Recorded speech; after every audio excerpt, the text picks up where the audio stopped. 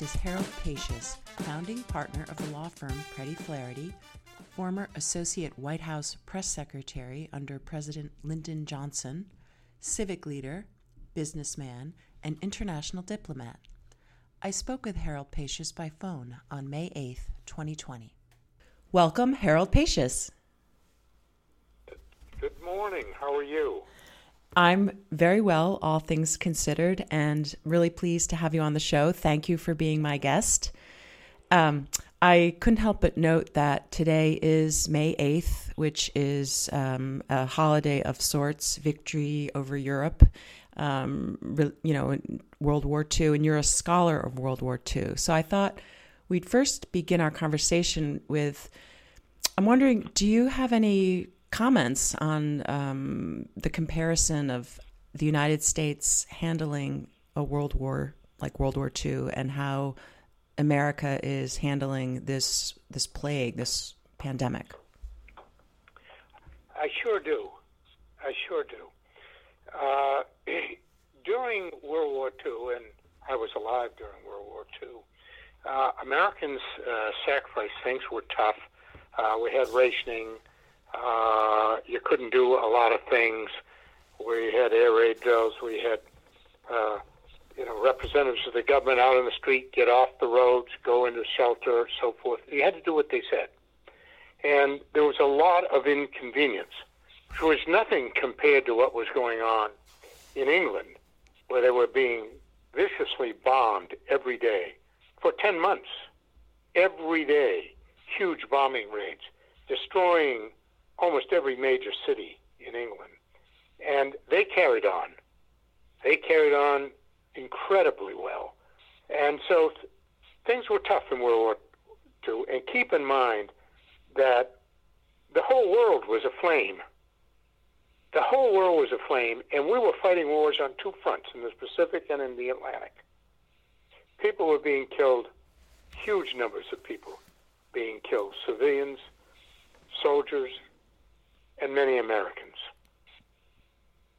And we did it. Now we have a guy I saw on the news the other day up in Bethel. He says, I don't care what the government says about the pandemic and what they're trying to do. I'm going to open, and I don't care what the government's issue is. It's just selfishness. The world has changed. This country has changed dramatically. Just look at the level of discourse, the garbage, the venom that spills out of people when they talk about politics. It is a big, big change. And I'm constantly aware of that, and I'm constantly aware of the difference in leadership. During World War II, we had a president who told us the truth, who didn't Apple, and said what we have to fear. Now, are you talking about itself. FDR? FDR. What we have to fear is fear itself, said our president then. Today, we have a president and a leader who wants us to be fearful, who tries to create fear and uncertainty. That's his tool. So you asked me a question and you got a long answer because the differences are enormous. Some would argue that the President Trump, uses fear to gain political advantage. It's just a tool of his to get power. How do you see his administration's handling of the pandemic playing out in the elections? I mean, who's going to win the politics of the pandemic? Frankly, I think that's a hard one. A president can't control the virus. You talk about we're unprepared and so forth. I don't put too much stock in that debate. It's awfully hard to know exactly whether things were worse because of it or not.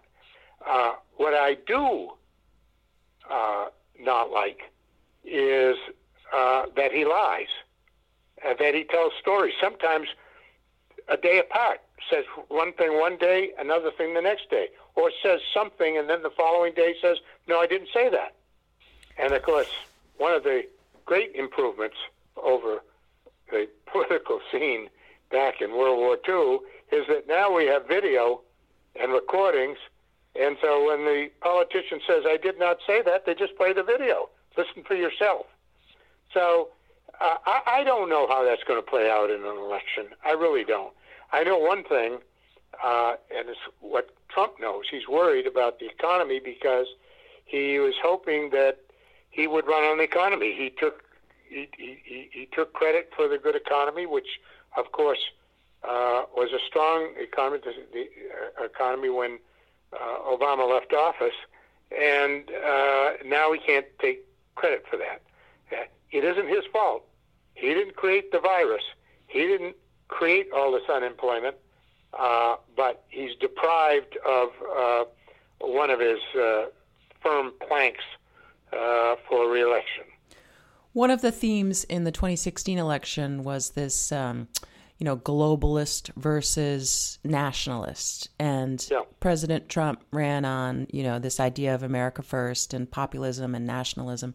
And it seems to me the pandemic kind of shows two sides of the story. On the one hand, it revealed, as far as the economy goes, how interdependent we are, and that if we can't get our iPhones out of China and we can't get migrants to farm our food, we're in trouble. On the other hand, it kind of reinforces this notion that we need walls, that somehow we have to protect ourselves from China. Do you see the globalist versus nationalist theme kind of continuing given the coronavirus, or is that going to go away? No, I don't think there's a place in the world that can insulate itself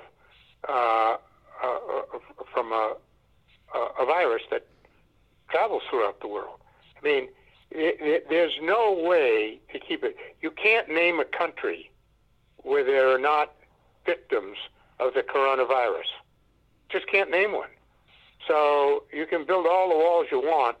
It's not going to stop a virus.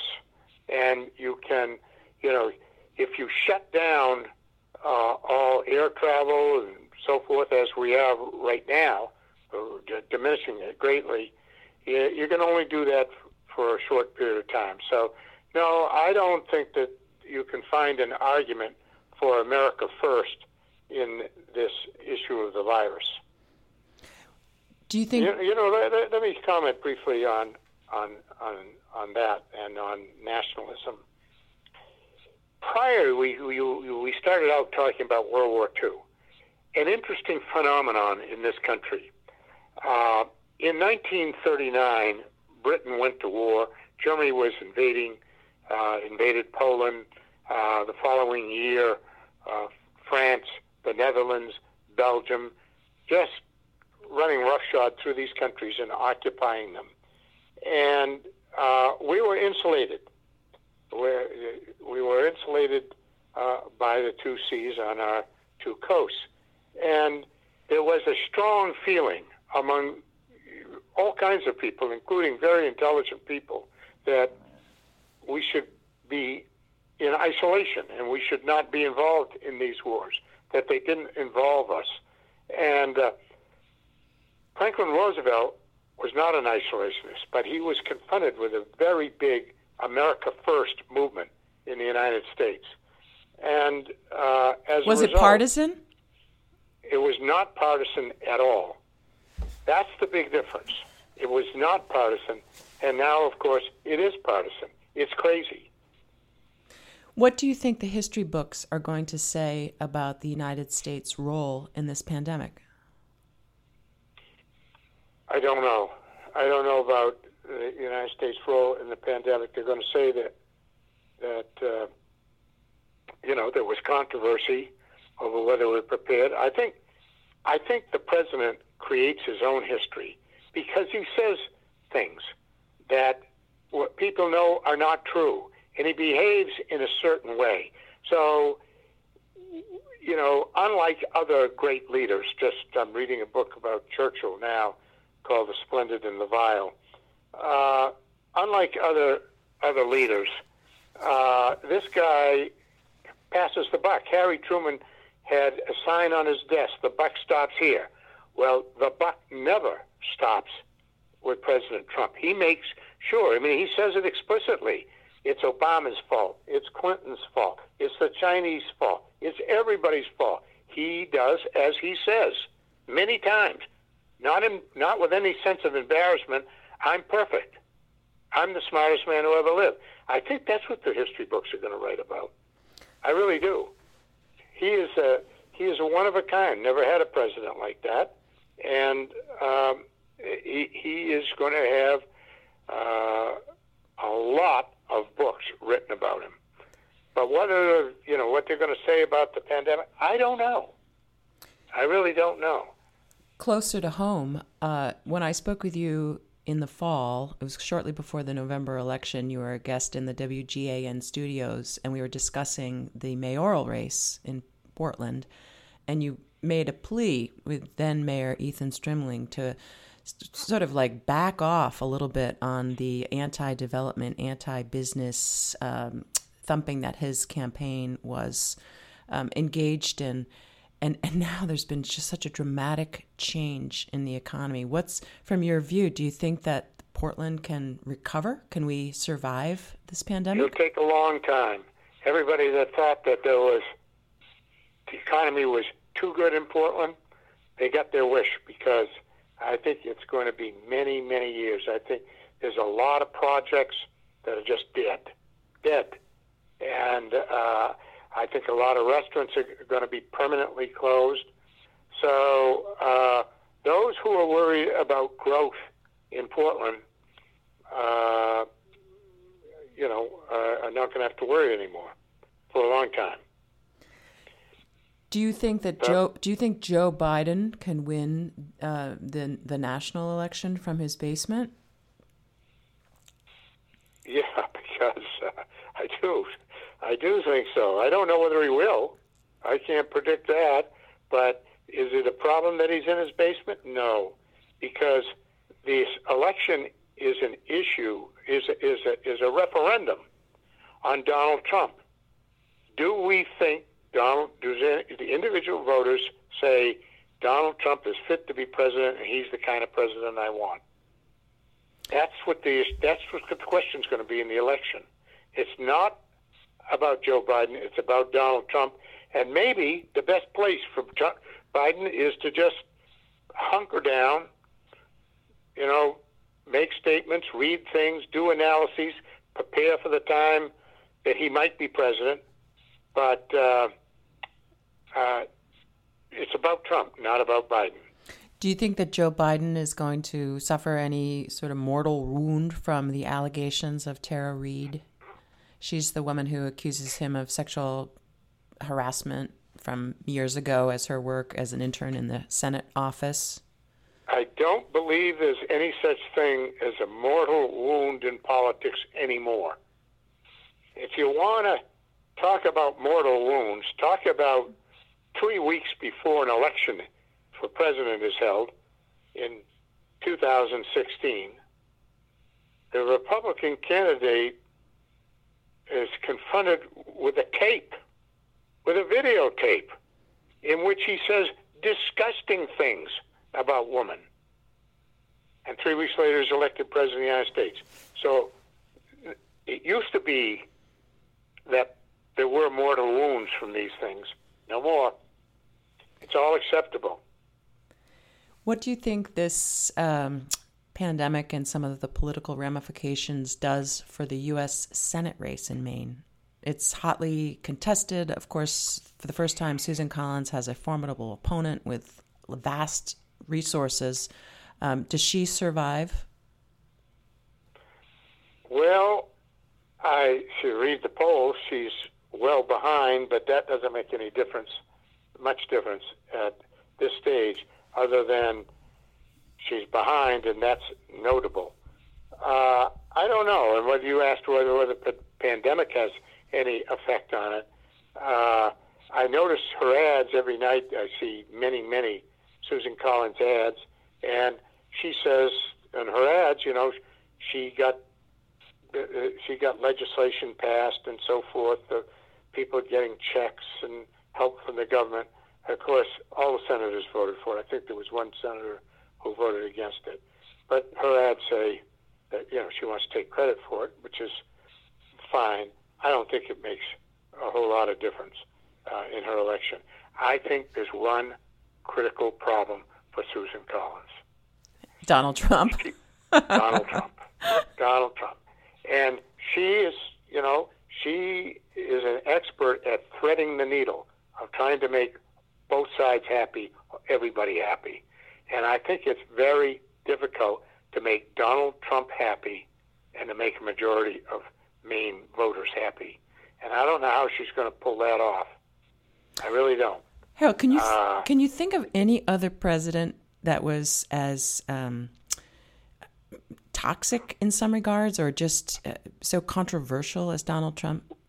No, not to that extent. But you look, I ran for Congress in 1980, Jimmy Carter, and ended Jimmy Carter's second term, and I did not think. I thought Jimmy Carter was a very good man, a very moral man. I did not think he was a very good president, and I was running for Congress. I wished that he weren't at the head of the ticket when I was running, and I knew he couldn't be reelected, and he got beat badly by Ronald Reagan, and of course that didn't help me.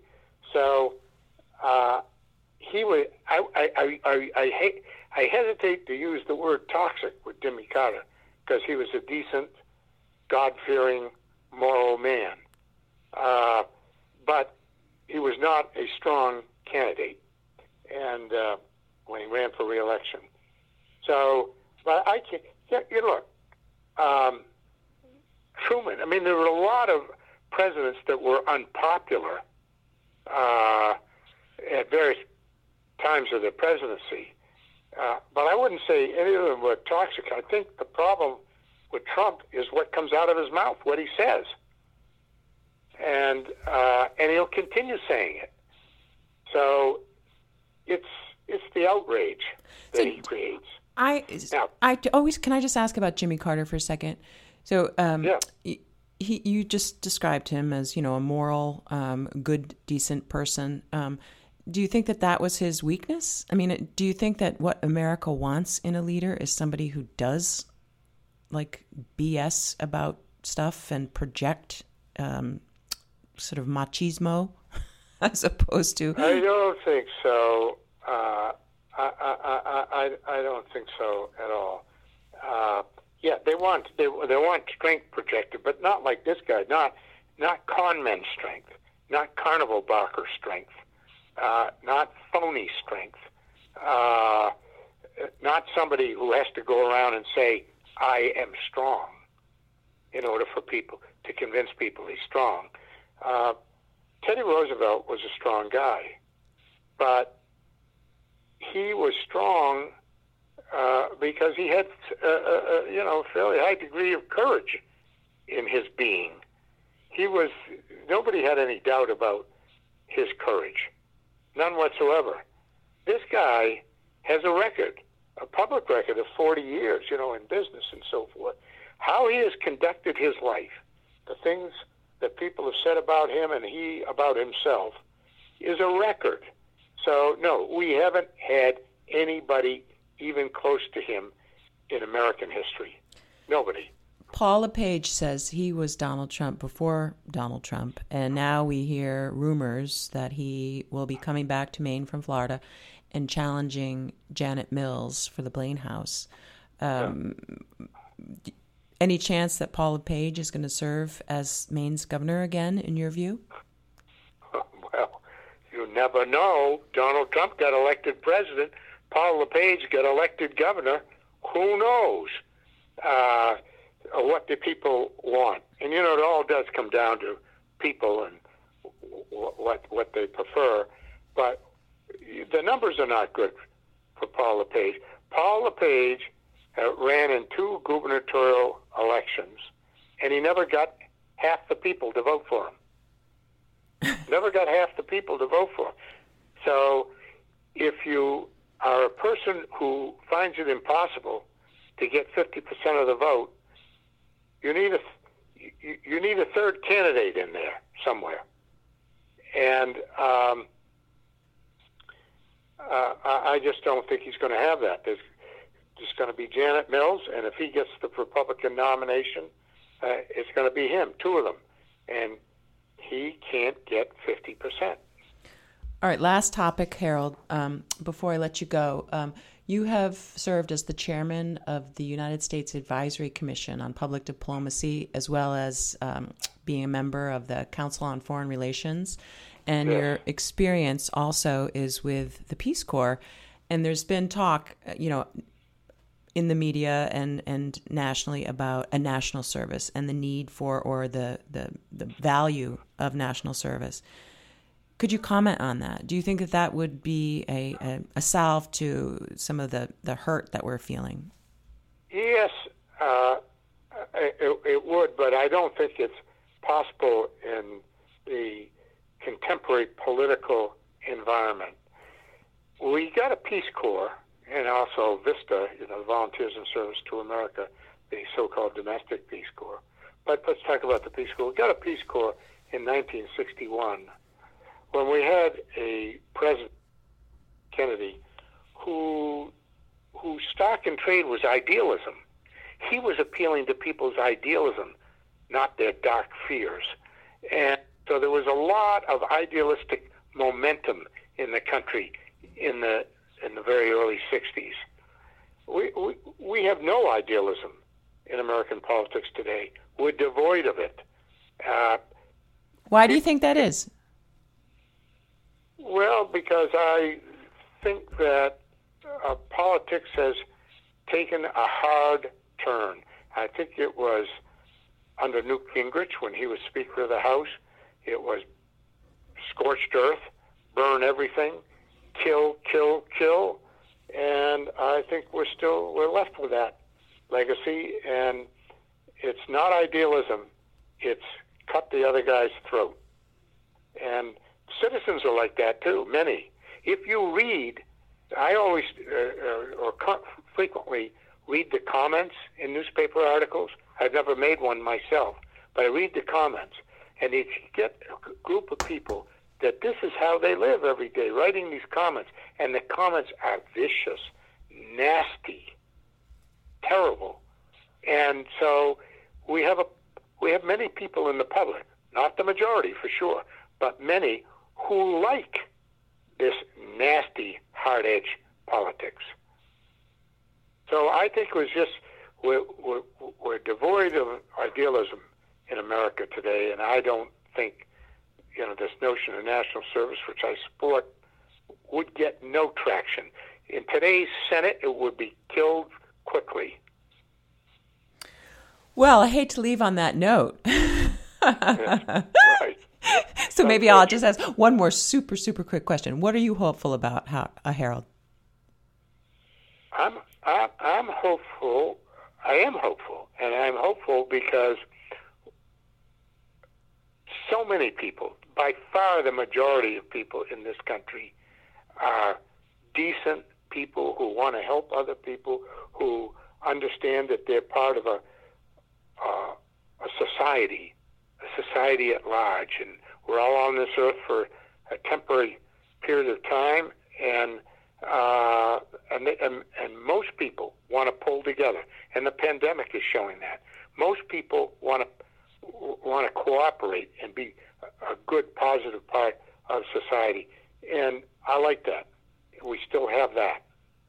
Harold Pacious, thank you so much for being my guest. Thank you. Have a nice day. You too.